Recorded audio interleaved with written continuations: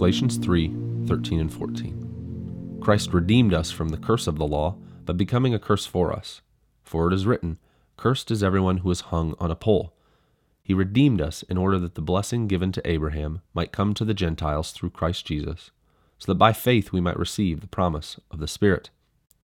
Last week I ended with verse 13 as the final word because, in light of Paul's ongoing discussion about what the law brings about in our lives, a curse, we see Christ taking that upon himself, so we may no longer have to live under the burden of not being enough.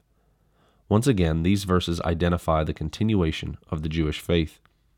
Abraham was given a blessing by God, not because of righteous things he had done, but because of the free gift of God. This blessing was to work its way through Abraham to all nations and peoples, not just Jews. Tribalism is the idea of being organized into smaller groups, such that they have similar verbiage, beliefs, customs, etc. The word may bring to mind days long ago when our ancient ancestors lived on the land instead of the organized societies we have today. It may feel like a distant idea we don't deal with. However, if we pay attention, we'll see tribalism is alive and well today. It should be noted that tribalism isn't a bad thing in and of itself. It's actually how we survive and thrive as a species.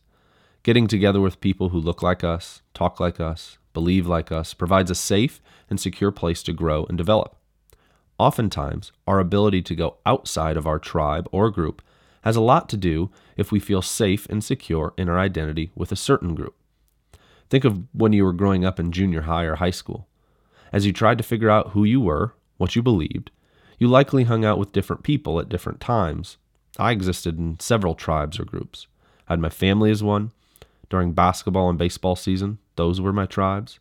During show choir season, I was much more connected to that group. But I also had different tribes during football season, which I tested because I didn't play that sport. I remember exploring different friend groups during this time. However, I always had a couple of connected friends or groups I would feel safer with.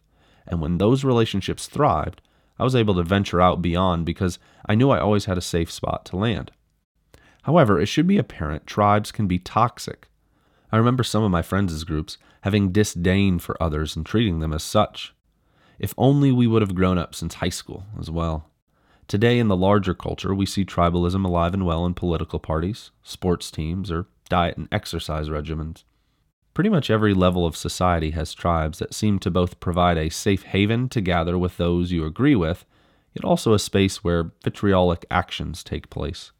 I identify all of this because during the time the letter of Galatians was written, tribalism not only was alive and well, just as it is today, but it likely cost you a lot more to go outside of your tribe, sometimes even your life. We saw earlier in the letter how tribalism played a key role in Peter not walking in step with the truth of the gospel. This is what makes Jesus so compelling. His life, death, and resurrection were meant to bind all people together, regardless of nationality, language, beliefs, or lifestyles.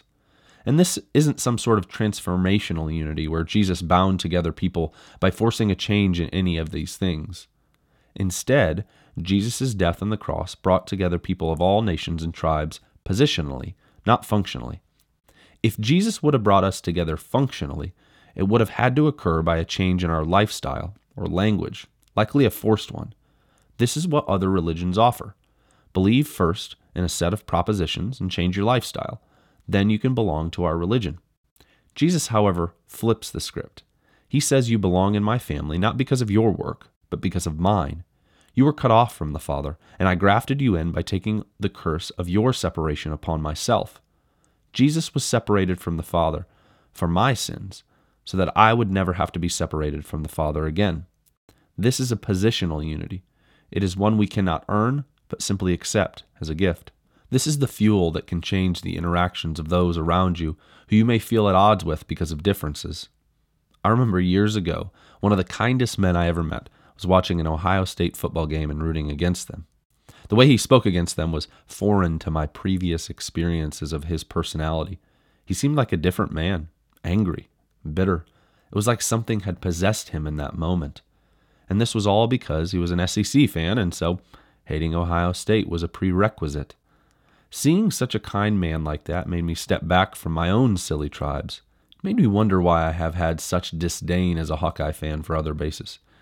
To be clear, I'm still very tribalistic about my Hawkeyes, but I do find myself more thoughtful about the silly ways I dislike people because of their group identity, instead of seeing them as created in the image of God, a unique person who Christ died for.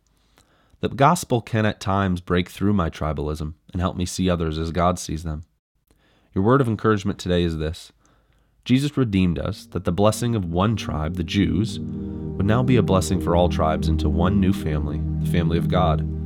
This is what you are now part of, by grace, through faith in His Son. Rest in that today.